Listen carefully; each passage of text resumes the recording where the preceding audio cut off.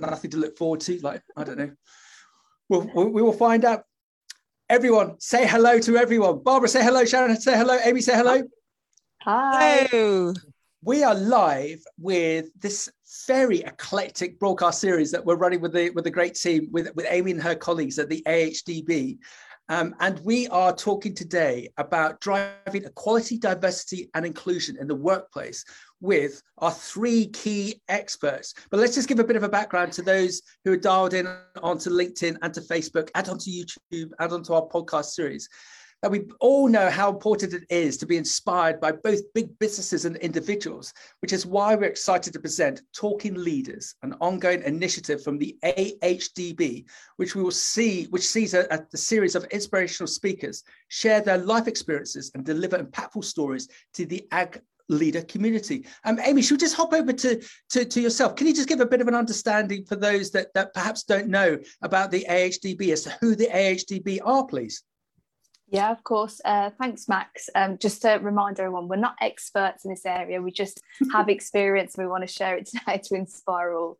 So AHDB, levy body, cover the UK. And our role in particular in the agri-leadership team is to help inspire farmers to really focus on their people management skills and improve their own leadership skills. So Talking Leaders is about inspiring the listeners through experience. So every leader that comes to talk talks about their own volatility, their own challenges, but how they came through the storm and some of the lessons that they can learn to share, to hopefully the people listening in can have a think, put themselves in somebody else's shoes and take some action forward. Amy, fantastic. And it's great to have you on. Where's worked very well previously is we've had your colleagues. We've had Mark and Isaac on, and I love the fact that we're swapping around between all of you because we can find out more about yourselves and AHDB. But let's get on to the subject about that we're discussing today: driving equality, diversity, and inclusion in the workplace. And as Amy's pointed out, none of us are experts on this, but what we wanted to do was to lean on a couple of experts in their industry field, because my view is that we've all, in some respect, got the answers, got the commentary, got the views, and to discuss that between the four of us, to see what conclusions we can come to. I think we've all got some of the answers. So just doing a bit of research on this whole element about quality and diversity and inclusion in the workplace, the four key points I came up with was that if we can look to adopt these in our businesses, we can have 1, better business performance; 2, improve recruitment, retention and engagement; 3, better business opportunities; and 4, it is of course essential to manage compliance and reduce the legal risk why would you not do that? So Amy, what we need is we need our experts to come on with us with this journey so we can find out what they've seen. So in no particular order, Sharon, who are you and who are you representing, please? Hi, Max. I'm Sharon Blyfield. I work for Coca-Cola Euro-Pacific Partners. God, what a mouthful. CCEP, as we would like to say. So hopefully today I can give some insights from the journey as a business that we've been on, but also my own personal experiences as well. Sharon, excellent. And Barbara, who doesn't know Barbara Bray, MBE? But actually, there might be some people that aren't fully aware. So Barbara, who are you, please? Who are you representing? I am an independent food safety and nutrition consultant and also a PhD researcher at Queen's University in Belfast.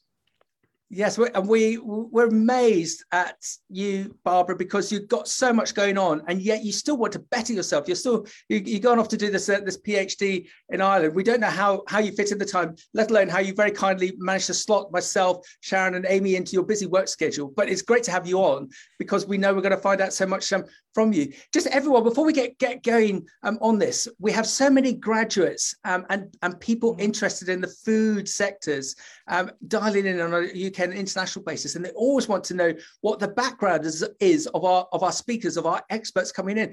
So Sharon, let's start with you. What's your background? How did you end up being in such a lovely meeting room for Coca-Cola today? Sharon, what's your background, please? Yeah, so in actual fact, I will very shortly be 29 years working for the organisation. Wow. So a duration, you get less time for murder these days, don't you really? But I love it. I mean, I think the thing for me is I've had what I like to say is 3 careers within the business. So how did I fall into Coca-Cola? Well, I quite literally fell into it because I got made redundant. And it was an opportunity that came along. I used to work in finance. I'd kind of gone off and done some finance qualifications at the time that I got made redundant. So an opportunity came up with Cadbury Schweppes. Was fortunate enough to get the job. And of course, all of a sudden you become part of this much bigger organization with great opportunities. So I got bored of finance because it's just all about the numbers, and I wanted to do something different. So I went into sales. Well, sales is all about the numbers. So, there's natural linkages as far as I'm concerned. And then from that, I went into human resource because, it's all about the people. And so I've had 3 different careers in what I'm going to say is pretty much one giant organization for nearly 3 decades. That's Sharon, that's fascinating, because I've always found, especially with my recruitment hat on, the better people I come across are those that have been able to work in 2 or 3 different disciplines within a larger company. That there's obviously nothing wrong with being typecast, say, in a commercial position, but if you've been able to do finance, commercial/sales, and HR, that just, correct me if I'm wrong, Sharon, but that just gives you a better understanding as to how a business works, especially presumably within a business like Coca-Cola. The connections that you've garnered internally must help you tremendously within your current role, that if you've got an issue or you need to ask an expert within the business something, you'll know those contacts because of those connections, that 20 odd years establishment within the business. Yeah, no, absolutely. Colleagues often say, go and talk to Sharon because she'll know somebody who will be able to help. But I think the other thing for me is the fact that I've got an insight. I've walked into the shoes of a lot of the people who are doing the different job roles in the different parts of the business. So when I talk, so my role is head of early careers. So when I talk about, in sales, and this is the type of person we're looking for, I know it because I've actually done the job as well as recruited into the job. Or in finance, and someone's about to do their studies, I'm like, okay, yeah, I went through that. I can understand it. I get it. Yeah. And so that's why I think I've spent so long in the business, because 1, I know loads and loads of people, but 2, I just keep changing careers. and Sharon, is Coca-Cola a great business to work for? It is a fantastic business to work for. Nobody people do stay in organizations, but with my personality, there's absolutely no way I would have stayed in a business that duration if it wasn't a great place to work. And it is a fantastic place to work. Yeah, I've slightly led the witness on that one, because we could just see, Sharon, by your infectious smile and the tenure within Coca-Cola, it's almost like the 2 of you are as one in some respects, in the way that you promote Coca-Cola. About a month ago, I did a broadcast with a group that we represent called Global Women Fresh, and we had a lady on who runs a vertical farming business in Holland, and she'd done her first 10 years with Tesla, and she just she said it was like working for the best friends you could have in the world, that we all enjoy going to work on a Monday morning, because we knew that we were changing. And then we did a bit of a deep dive as to why that all was, and it came from the top. And so presumably Coca-Cola, with a number of you having been in the business for a period of time, the culture within Coca-Cola is amazing. It is absolutely amazing. I think back to, especially when I moved into human resource, and I had a connection with a gentleman by the name of Stephen Morehouse. It was like one of his early business partners. And he is now the vice president and general manager of GB. But yet he still calls me Whiskers. Hi, Whiskers, how are you? And it's because my maiden name was Whiskey, and everyone could not believe Whiskey and Coke. And it's not a joke, it's fact. It's fact. But he still just calls me Whiskers, because that's who he knew, the young woman 20 odd years ago who he first met. But that's the kind of relationships that we have in our organisation. And I know we're going to talk about inclusivity in more detail, but that's the sort of thing that kind of makes you belong and feel that you belong. Cool. That comes across. Wow. Sharon, thank you. Barbara, so what's your background? Oh, very different background. I'm somebody coming from the point of 3 science degrees, so I'm a big fan of studying, as you can possibly tell. But my career actually started in the NGO sector, working with subsistence farmers. And I went to spend some time in Uganda. Then I went into commercial farming. And then I came back to the UK and joined what was then GEAST in their graduate management program. So it's an accelerated management scheme for new graduates. And I did that for a couple of years, which meant going around different parts of the business, a bit like Sharon was saying, where I had the opportunity to have a stint in technical, a stint in procurement, and so on, and was able to travel. So I spent some time in France, and then I had a good 14 years in the Bakkavor business, which was really exciting. And the good thing about starting in that way is like Sharon says, you're able to get to see the business from a wider point of view, and you become very easily connected to all the different parts of the business. You know lots of people, and you're able to get stuck in and hit the ground running. And because I started from a graduate management scheme, it meant that I had a cohort of people who started at the same time, who I kept in touch with through that whole 15-year period, which was good. And we're still in touch now. And I think one thing to let young people know is that the people you meet at the beginning of your career will often be with you for the entirety of your career. So if you fall out with them in year 1, they'll remember that when you're 50.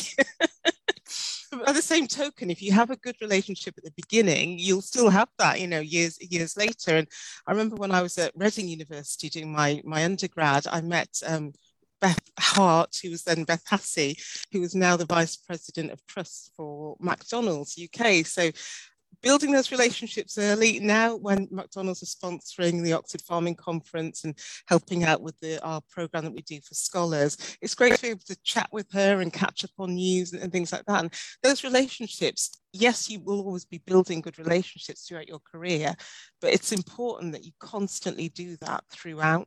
And like Sharon's touched on inclusivity, that's what helps with the belonging. You become part of a group. It's very different to a clique where, everyone's just doing the same thing with the same people. It's more about building those connections with people who've got the same skills or been to the same university. And you fan that network out to a wider area and bring in people continuously. And you just move forward together. So it's about that positivity and that connection for me. And Barbara, one question that you had a very illustrious career with the food group GEAST, which is now Bakkavor, and you now run your own independent consultancy business. Was that difficult? Was that heart wrench to go away from a big food business, a big institutional food business, to doing your own thing? I think it was what suited my personality, because Sharon was saying, often it's about deciding what's right for you. And yes, I'd really loved that journey, but I think it's good to know when it's come to an end and you've gone as far as you can in a particular path. And for me, I'm always looking for the next new thing, and I couldn't see the next thing for me in that role. So I thought it's something that I'm going to have to figure out by myself. And striking out on my own was a real challenge because I'd never done it before and I hadn't planned it for a long while. So I literally just had to hit the ground running. But then I immediately realized that I had to build a big network outside of my Bakkavor contacts. And that's when I was able to transfer the skills that I'd gained during that time at Bakkavor to my own business and realized that I could easily network, get in contact with lots of different people, use the skills that I've got in public speaking, chairing meetings and volunteering in lots of different things to get to meet new people and really get myself out there and get my name known. Barbara, thank you. There's two threads on there just to quickly pull out that I meet so many people in the sort of 40s, 50s who perhaps are looking to accelerate their career. And I say to them, well, why don't you do your own thing? You got this huge knowledge, market intelligence. You've got a huge network. Why don't you go? And a lot of people, especially men, are quite frightened of doing that because you can become the proverbial, not the most appropriate commentary, but they can become a wage slave, and you get a lot of resistance from, say, partners, husbands, wives who don't want to do that. But people who I do know who've done it, they're a far better place because they have more scope. They're meeting more people, and the money side, they might be even earning more money. But it's not for everyone. But if that's okay, Barbara, if people could dial into you and just watch you. You're very prolific on social media, to see a shining example of someone who's actually stood out of the comfort zone and done their own thing and been successful at it. I think, yes, it's about being comfortable in your own space, and that comes with maturity. And I think it's difficult for people, and I think especially men, because it's very easy, I think, for men to develop a cohort of people around them who they trust and they're comfortable with. So to step outside of that, I think is a lot harder. I think for women, especially if you've had kids and had a career break and come back in, you're used to disruption, and we find it easier to do lots of different things. It's very stereotypical what I'm saying, but I do believe it's true. I think women are much more open about trying something new because they're forced into that decision-making process quite early on, that life is going to have lots of changes and they have to be adaptable to it. Yeah, well done. And my second thread was farmers. There's a lot of farmers I know, just because of the way that the sector's gone, that they've consolidated their businesses, that they might have subbed out the contracting, or they might have someone else managing buildings or managing other areas. So they've actually entrepreneurial individuals by themselves, but perhaps they're missing that interaction. And Amy, that's another reason why we've set up this broadcast with yourselves and the AHDB, so that it can learn from the likes of Sharon and Barbara, that if you can learn from the likes of these individuals, that if you do feel lonely in what you're doing, everyone's got the same problems. I always tend to find, but go and communicate, get on a course. And Barbara, you think of some of the courses that are available in the ag sector, whether it be the likes of the Nuffield Farming Scholarship, the Worshipful Company of Farmers, wherever I've said Nuffield. It's a step out of your comfort zone. If there's one thing we'd hope you'd learn from these broadcasts, is life begins at the end of your comfort zone. Go and have a look at some of the courses that are available, and meet some new people in your sector, because you will be reinvigorated to be able to take yourself further forward. Amy, tell us about your background, please, because it's fascinating hearing Barbara's and Sharon's. What's your background? Well, thanks firstly, Max, for putting me after Sharon and Barbara. I feel really inadequate now. So. But yeah, so pretty much, as you can tell, from Birmingham, born and bred, live in the middle of the city centre. And when I was looking at universities, I knew I wanted to get out of the city. I knew it weren't really for me, and came across a really great place called Harper Adams, which, for me, never seen a cow in my entire life. My first week at Harper Adams, there's chickens running about. It was a complete mind-blown situation. But spent 4 years doing a business degree, got to make some lifelong friends, a bit like what Barbara and Sharon are saying, those connections that you make, they make them for life. So finished Harper, joined AHDB, my first job as a business development manager. A bit like Sharon, kind of all the numbers and stuff wasn't really for me. Progressed out, went to work for Associated British Foods doing audits. Sustainability audits, travelled around the world doing it internationally. But kind of, it's not as glamorous as it sounds, and I wanted that work-life balance back. And I remember how good the culture was at AHDB, and it just so happens there was a job doing people management stuff, and I thought, I think that's a bit more me. The number stuff is great and it's a great career prospect, but I can take those skills and put them into the people side of things. And so I've been back at AHDB for 4 years now. But yes, and like the ladies were saying, it's that kind of culture going back and remembering the colleagues that you got on so well with, having leaders to look up to within the business and kind of role models. So yeah, that's my background. Shorter than the other, but hopefully I can aspire to be like Sharon and Barbara one day. Sharon, Barbara, isn't Amy fantastic? Oh, I love Amy. She's brilliant. And the stuff that she's doing with OFC, being a real supporter as well. As I also need to get a plug in for our conference, but I think it's really important because it's about being visible. And I think as we go on to talk in the discussion, having leaders who are visible in society for other people who are coming behind us to look to, I think is really important. So I see Amy setting her stall out and moving that way as well. Oh yeah, she's a leader now. She's got to be a future leader. And Sharon, I've got to break protocol now. I went to the same institution as Amy, this amazing place called Harper Adams, but they raised the bar after I've been there, because they when I went there, they gave me an unconditional offer, and apparently it was an admin mistake. So I didn't concentrate too hard on my A levels, and I was too busy building pig arcs. And when it came to the day of deliverance, and I said to Harper, "When can I start?" And they said, "Well, you didn't get the grades." And I said, "Yeah, but you gave me an unconditional letter." And they went, "Oh yeah, we did, didn't we? We better check that." So now they allow better people in, such as Amy, who are actually going to do something for the good of the sector.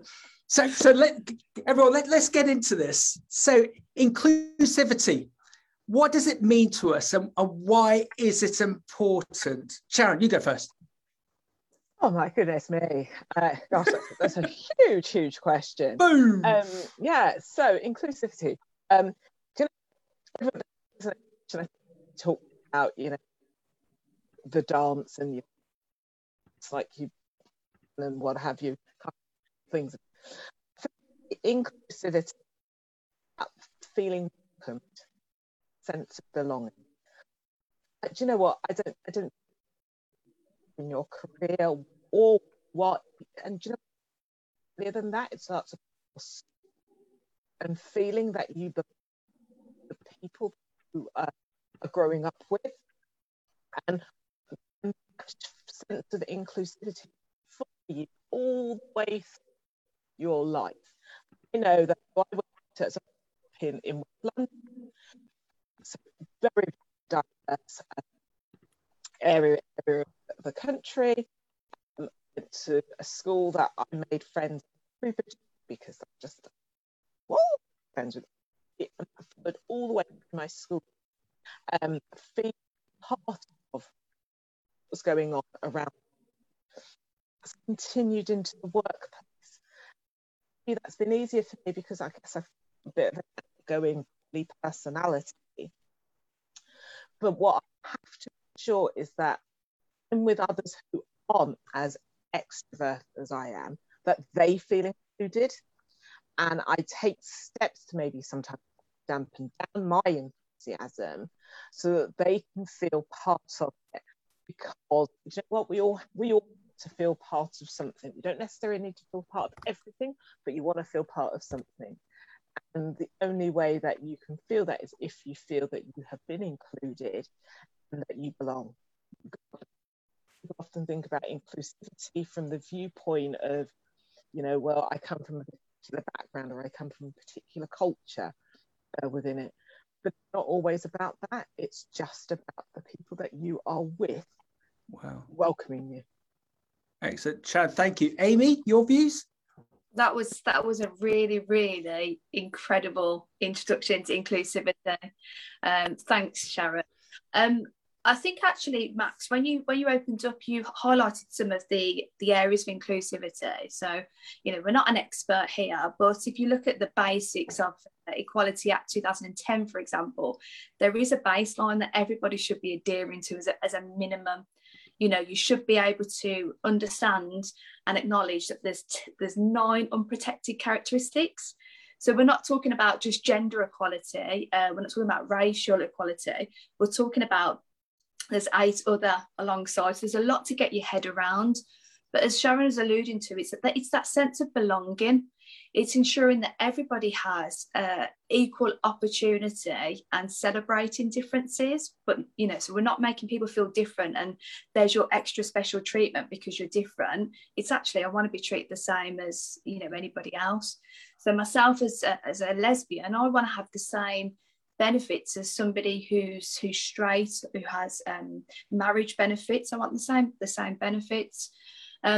So there's the kind of the baseline of that, let's do the right thing because, well, there's a law there basically. Then above that, there's the economic side of it. You alluded to the retainment of staff. Now, everybody I've spoken to recently, absolutely everybody is struggling with labour. There's not a single business out there or industry that's okay for labour. So instead of going along and trying to recruit all these new people, look after the people you've got. Retention. Look after those people, make them feel they've got that safe space, that sense of belonging, sense of purpose, and you're pretty much there at level 2. And then just from an economic, if people can't really get that moral compass and they want to hear it from a money perspective, there's studies out there that show if your organisation celebrates difference and has that culture of belonging and a culture of inclusivity, you're 6 times more likely to be successful as an organisation. And I'm not going to reel off loads of statistics, but that's the one that for me was a shock factor. And if you can't get over the rest of the inclusivity and buzzwords, then just think about that. If you want to be a successful business, embrace inclusivity.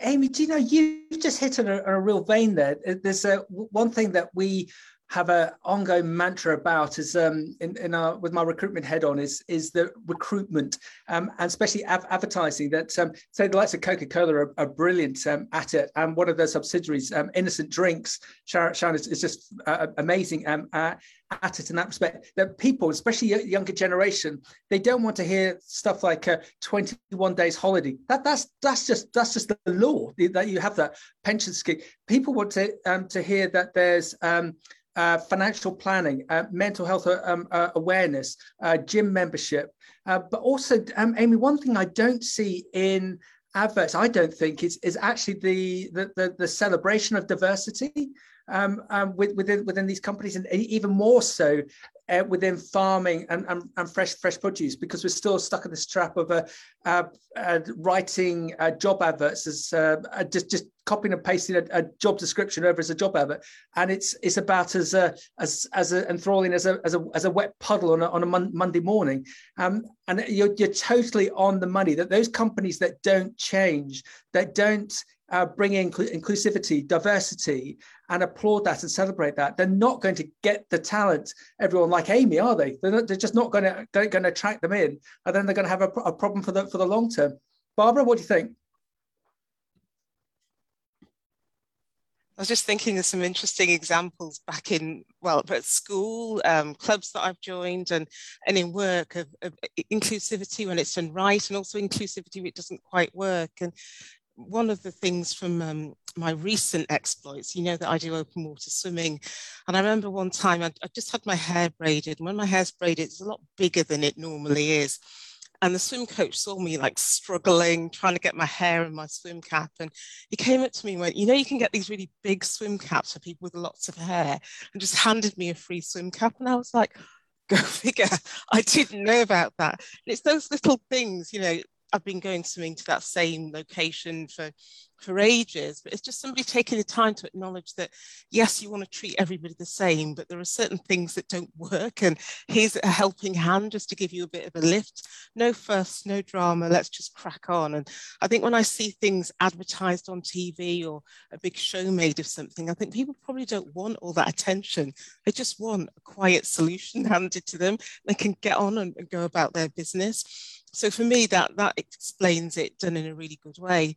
And I've seen it work, for example, when you take businesses, especially when they're quite male orientated. So no offense to any women who are into football and I don't know, Formula One and stuff like that. That wasn't really me. But I remember in my first office, I was asked to join the Fantasy Football League and a whole range of things that weren't anything to do with my interest, but because I was the only female on the team, I didn't have anything else to do if I didn't join in. So I made a huge effort to join in these things, and the guys really appreciated it. But I think I've been there 3 years before somebody said, oh, let's ask Barbara, you know, what she might want to do as an activity that we can all join in. It's like, oh, thanks, guys. You know, so I knew that they were really trying to include me in everything, but it's just nice to be asked, like, what do you want to do? What do you want to share? And that's what really made me feel like, even if they were going to say, no, we don't want to do that suggested activity, it didn't matter. The fact is that people cared enough to find out and ask and actually acknowledge that I might not be the biggest fan of fantasy football, having come last in the last 3 years worth of leagues. even with the help of my entire team. So Barbara, this inclusive culture that we'd love to create within, let's just look at UK businesses, that inclusive culture, do you think is it realistic, or is it just a buzzword, or do some companies get it and some pay lip service to it, and some, God forbid, actually just greenwash it all and have the appropriate page on the web? Do you think it's getting better, that the culture is settling out, or is it just a buzzword?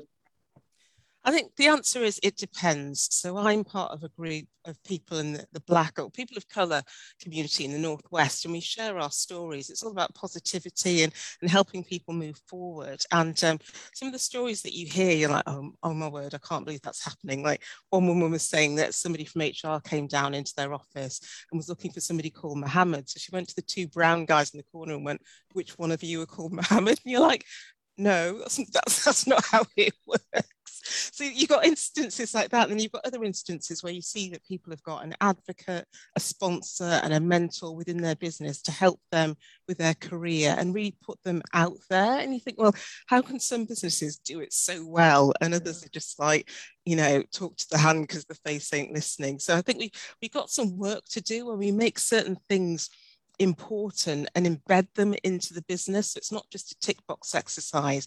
So people aren't just doing what they think the corporate organization has told them to do, but in the rest of their time, they're making silly mistakes like that.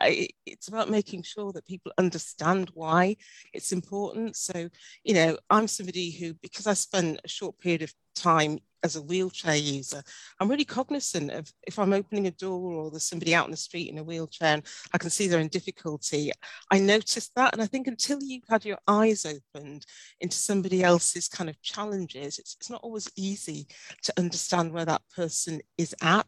So yes, we all want to be treated the same, but we just need those little helping hands and that acknowledgement that if there is a difference or something that we're having to do that might be slightly more challenging, that other people are cognizant of that and make some kind of effort.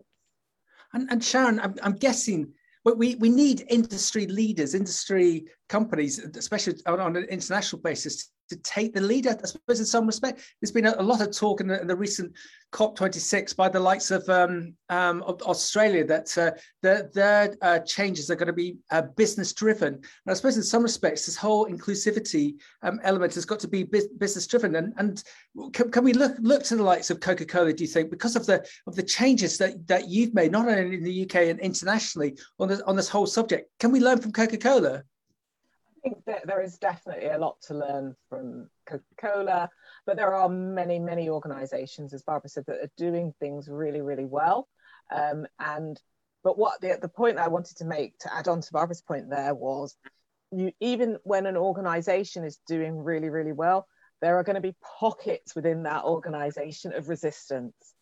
And it's about understanding how you can help and support those who are resisting. What's the reason for their resistance to it? And typically it's because there is a fear of missing out on something or something being taken away. And so we need, as organizations, to be mindful. I mean, if I think about my own organization, it is fair to say in 2020, so prior to 2020, we've kind of been on a bit of a journey, and then the sticking plaster was ripped off in 2020. And I think we all understand what happened during that time.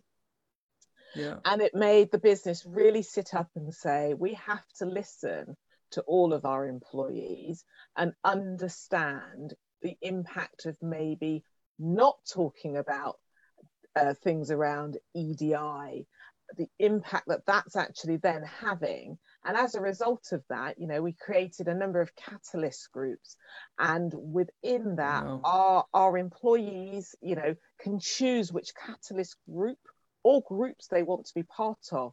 And so for us now, it's from the top down and the bottom up, because if it's just from the top down, it's not going to work, because that's just a one-way message. It's got to be a two-way message. And it's going to have a lot of uncomfortableness to it as well in the beginning.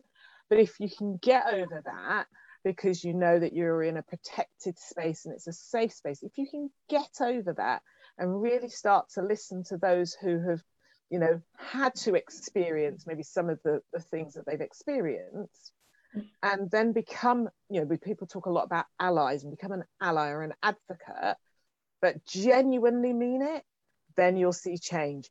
But, for us as a business, we are still on a journey. We haven't got it right. We haven't got it perfect. I don't think, if somebody was to come up to me and say, do you know what? Yeah, we've got it all right. We've got it all perfect. I think you have no idea what you're doing then. Because if you think you've got it perfect, then I'm sorry, but you haven't. Yeah. And that's fascinating. Do you think it took the last couple of years to actually create that change within the likes of your business, your business structure? And if we hadn't gone through what we've been through the last couple of years, do you think you would have just stayed with the status quo? I don't think we would have stayed with the status quo, but I don't think we would have accelerated as fast as we have accelerated. Okay. I think it's okay. So Sharon, the reason I say that, we had, I don't know if this is a politically correct phrase to use, but in the broadcast that we did with South Africa 6 months ago, we had an amazing buyer on Lady Buyer, and she stated, never waste a crisis. They managed to, here comes that word, pivot their business to sell to undernourished people within South Africa with waste produce that otherwise was going to be destined for the skip.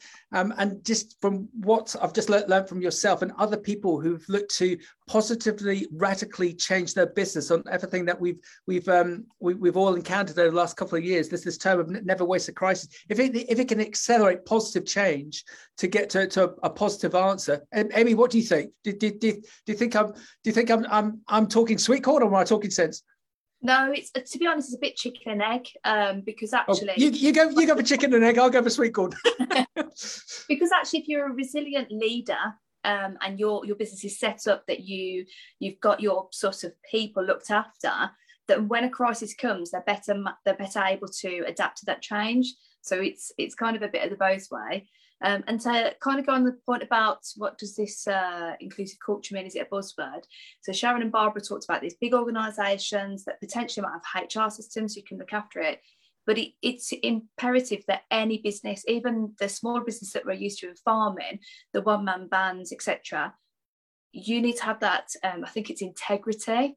So if you say you're going to be an inclusive employer, be honest about that and understand what it means, so that it isn't a buzzword, so that actually if you turn the mirror on yourself, would you work for you?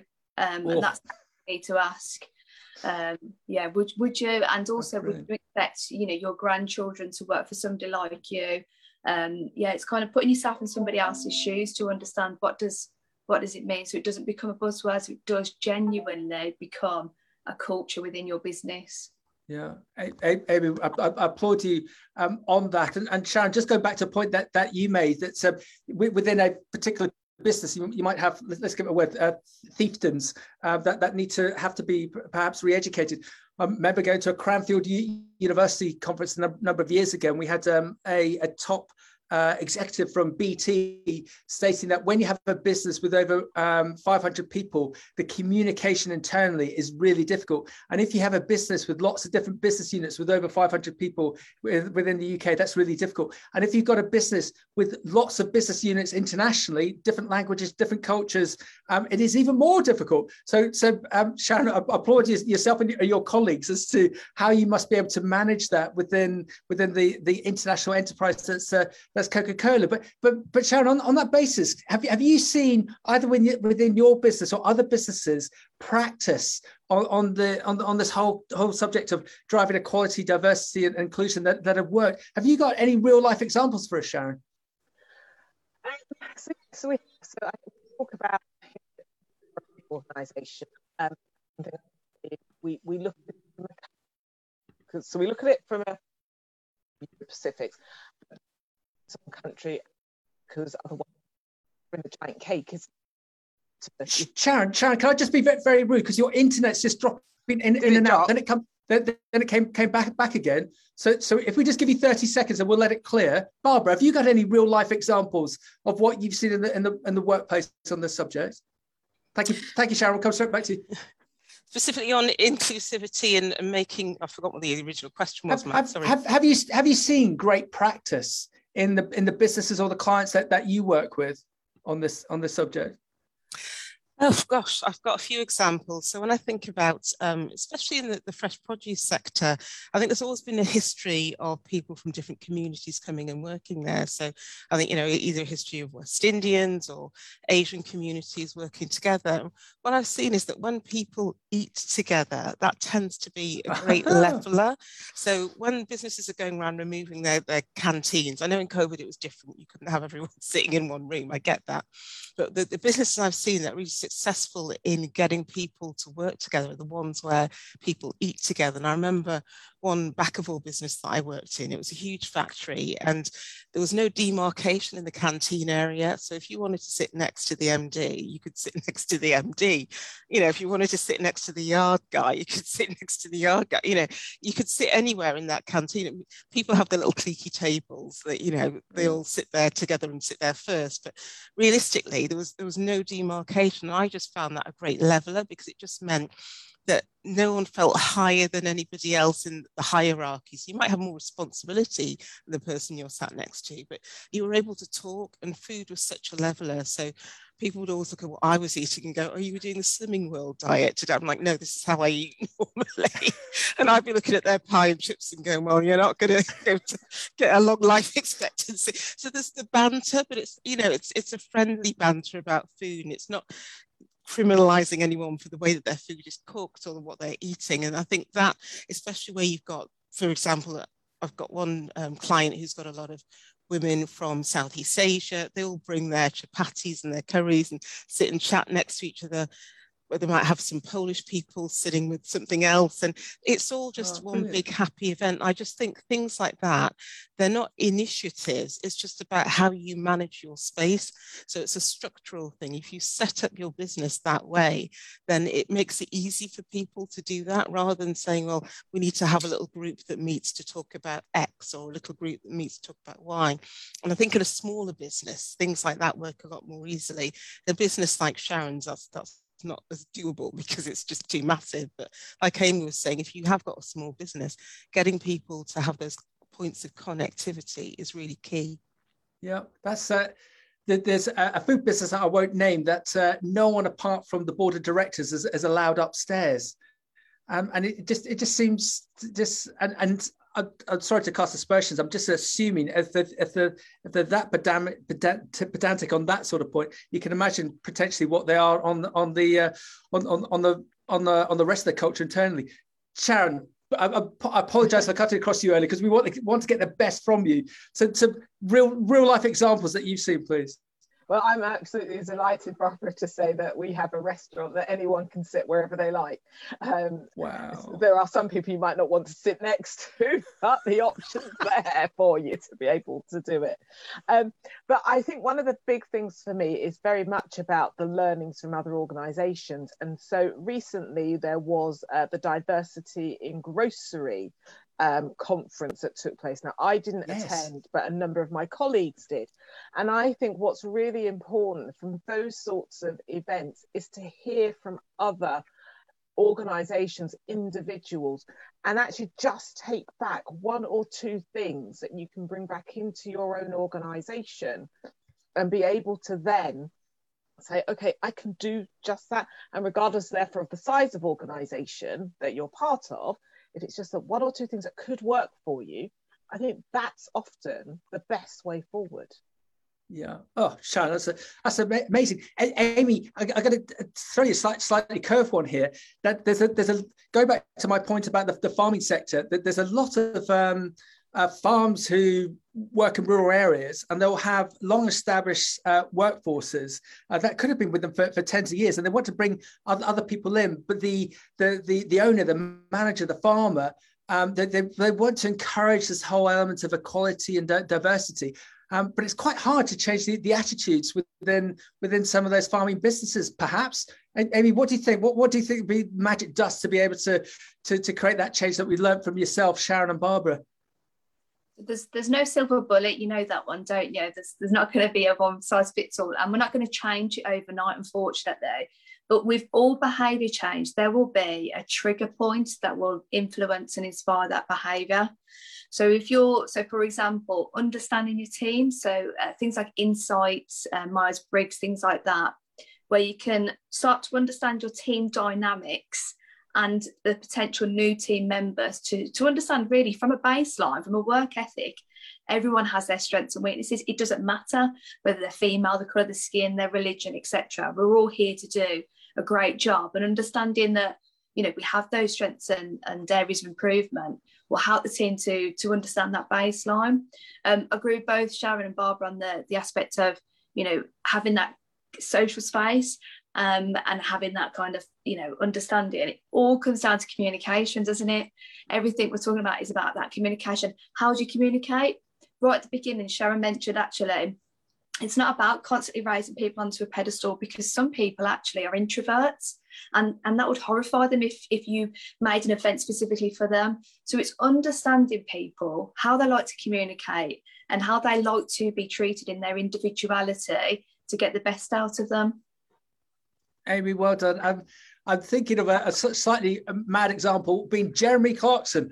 Oh God, where's Max going with this one? So Jeremy Clarkson's been a phenomenal within the agricultural sectors, and no disrespect to BBC Countryfile, but there is a view that Jeremy Clarkson, with one or two series of what he's done, has done more good for the farming sector in the UK than 24 years of Countryfile. The reason I'm mentioning him is that a contact of mine who runs a big farm in Mozambique in Africa, he was having a bit of a problem with his workforce because he couldn't endear himself to them and vice versa. So they introduced Jeremy Clarkson, and they 15 of them with the manager binge watched the whole of Jeremy Clarkson one weekend, and now that's all they ever talk about, and they're so enthralled apparently that Jeremy's going to be doing another series, and these Mozambique workers want Jeremy to come out to visit their farm, which would be amazing and hilarious if it does. But as Amy says, it's the communication element of it. Amy, hold my hand on this one. If we don't try, if we don't attempt and just keep going, you can't expect it to happen once, but just to start that conversation, whether it be a small business or a larger business, to get to the likes of where Sharon is with Coca-Cola. Amy, what do you think? Is that the way to go? Yeah, exactly what Sharon said. Just take one thing away, just a slight nudge, whether it's, like you say, watching Jeremy Clarkson and seeing, actually, you know, he knew nothing about farming and now look where he is, you know, before, because one of my imposter syndromes is I'm not from farming background. They're all going to think I don't know what I'm talking about. But actually, you watch that programme and think, wow, it's incredible what Jeremy has done. Equally, you know, he's got a female shepherdess who's doing an amazing job. But yeah, it's these little nudges, and it's working out what's the nudge that's going to work for you. I mentioned, you know, there's the regulation nudge, so let's actually meet the law requirements, if that's the way to think.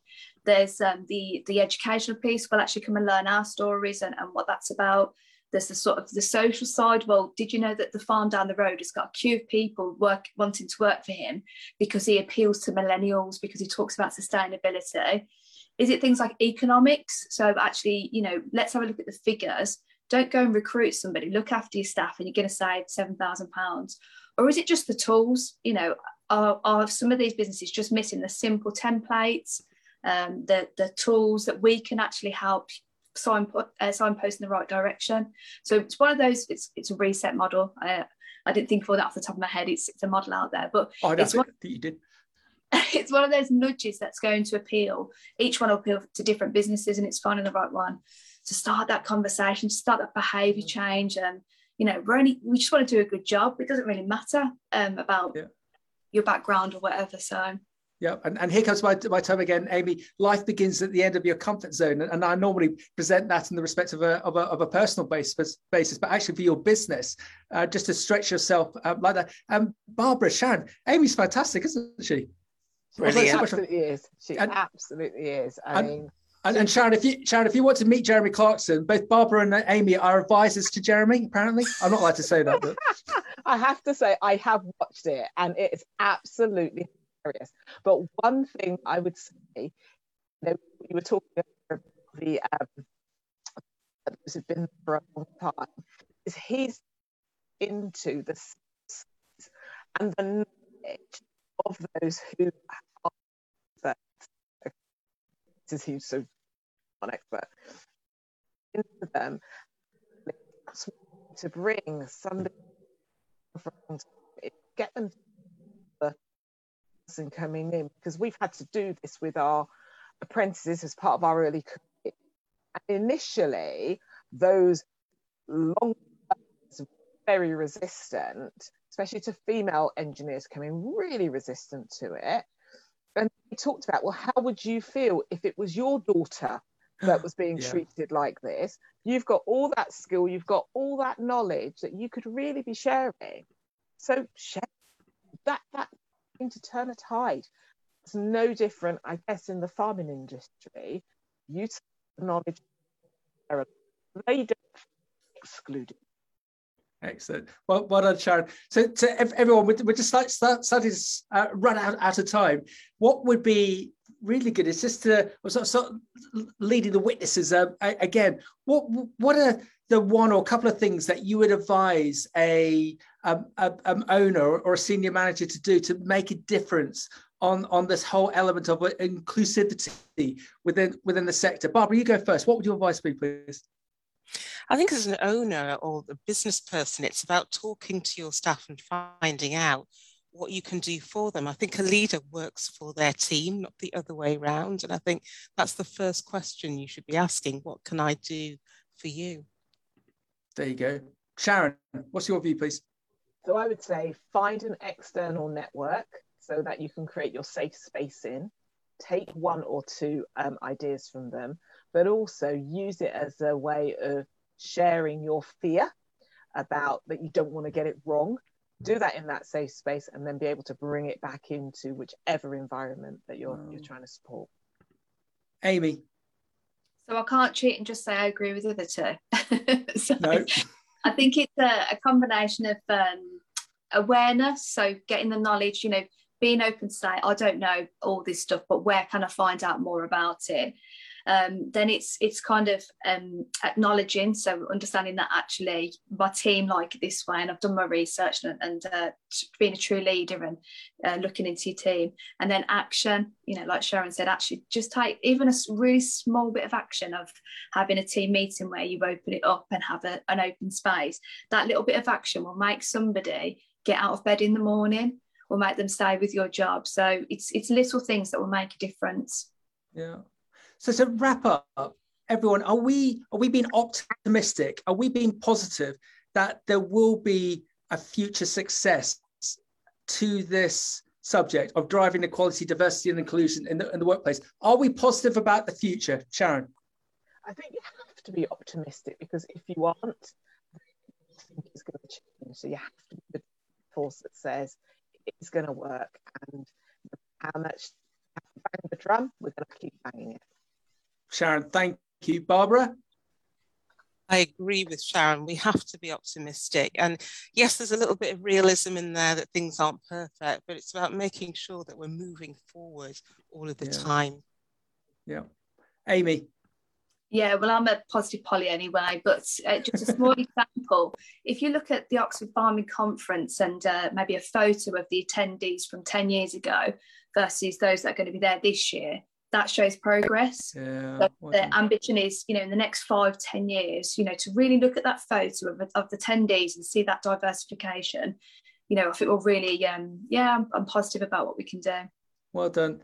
Sharon, thank you very much for being on. I would suggest that anyone who wants to get an understanding as to Coca-Cola, the culture of Coca-Cola, just follow Sharon and her colleagues, because it's inspiring to see what they've done and what they're looking to do in the future. Barbara's on. Barbara, how many degrees have you got now? Is it just the 16, or have I just? And if you want to get an understanding as to, as we said earlier, about running your own thing, and I could put words in Barbara's mouth, being happy with what you've achieved and looking to achieve more, link in, connect with Barbara, because she's crikey, she's on a mission, especially with everything that she's got going on in the next 6 months. And Amy, just all credit to you. You sort of slightly demeaned yourself at the beginning of the conversation, but one of the reasons that we brought you on was so we could learn from you, from Sharon, Barbara, and I could learn from you. I think you've been a powerhouse today, and so all credit to you. You are one to watch for the future, Amy. So thank you. So just to wrap up, we have to ask. Sometimes I'm not allowed to ask this question, but I've got to ask it today. On an agricultural context, what is your favourite colour of tractor? Sharon, what is your favourite colour of tractor, please? Yellow. Yellow. What tractor is that? Was that JCB? Oh yes, it is. Oh, got a Caterpillar. Barbara. I'm going to go for John Deere green. John Deere. Nothing runs like a deer. Okay, Amy, you got to be careful here because you're politically enabled, corrected. Oh, I can't think of the words. What's your favourite colour of tractor, Amy? My views are not associated with the business that I work for and all that malarkey, but I think for me, my favourite colour tractor has got to be the rainbow tractor, Massey Ferguson. Oh, Sassy Ferguson. Yeah. Just quickly tell everyone about that, about the context of it. So an initiative that's running in sort of the LGBT community of farming is AgRespect. And it's just a safe place for everybody to communicate and show that, you're not alone, you're not different. And what we did is we took a tractor to Brighton Pride back in 2019, and Massey Ferguson very kindly sponsored the tractor and then stuck a big rainbow, sort of paintwork over it. And we did it again this year. We went to Birmingham Pride, which made me extremely proud, as you can imagine. And this time we asked children to do a competition to design the tractor, just to raise awareness from the roots. So, we're all inclusive. So big shout out to AgRespect and Massey Ferguson for that. Fantastic. I'm really embarrassed because that sounds like we set that up and it was all done on a professional basis. It wasn't. It's only because we got 3 professionals on that. So we got so much goodness out of it. Everyone, you've been brilliant. We've learned so much today on this, and we're going to keep in contact with you. Amy, big hand to you for organising this with the amazing Sharon and the amazing Barbara, and we'll catch up with you all very, very shortly. Thank you. Thank you. Bye.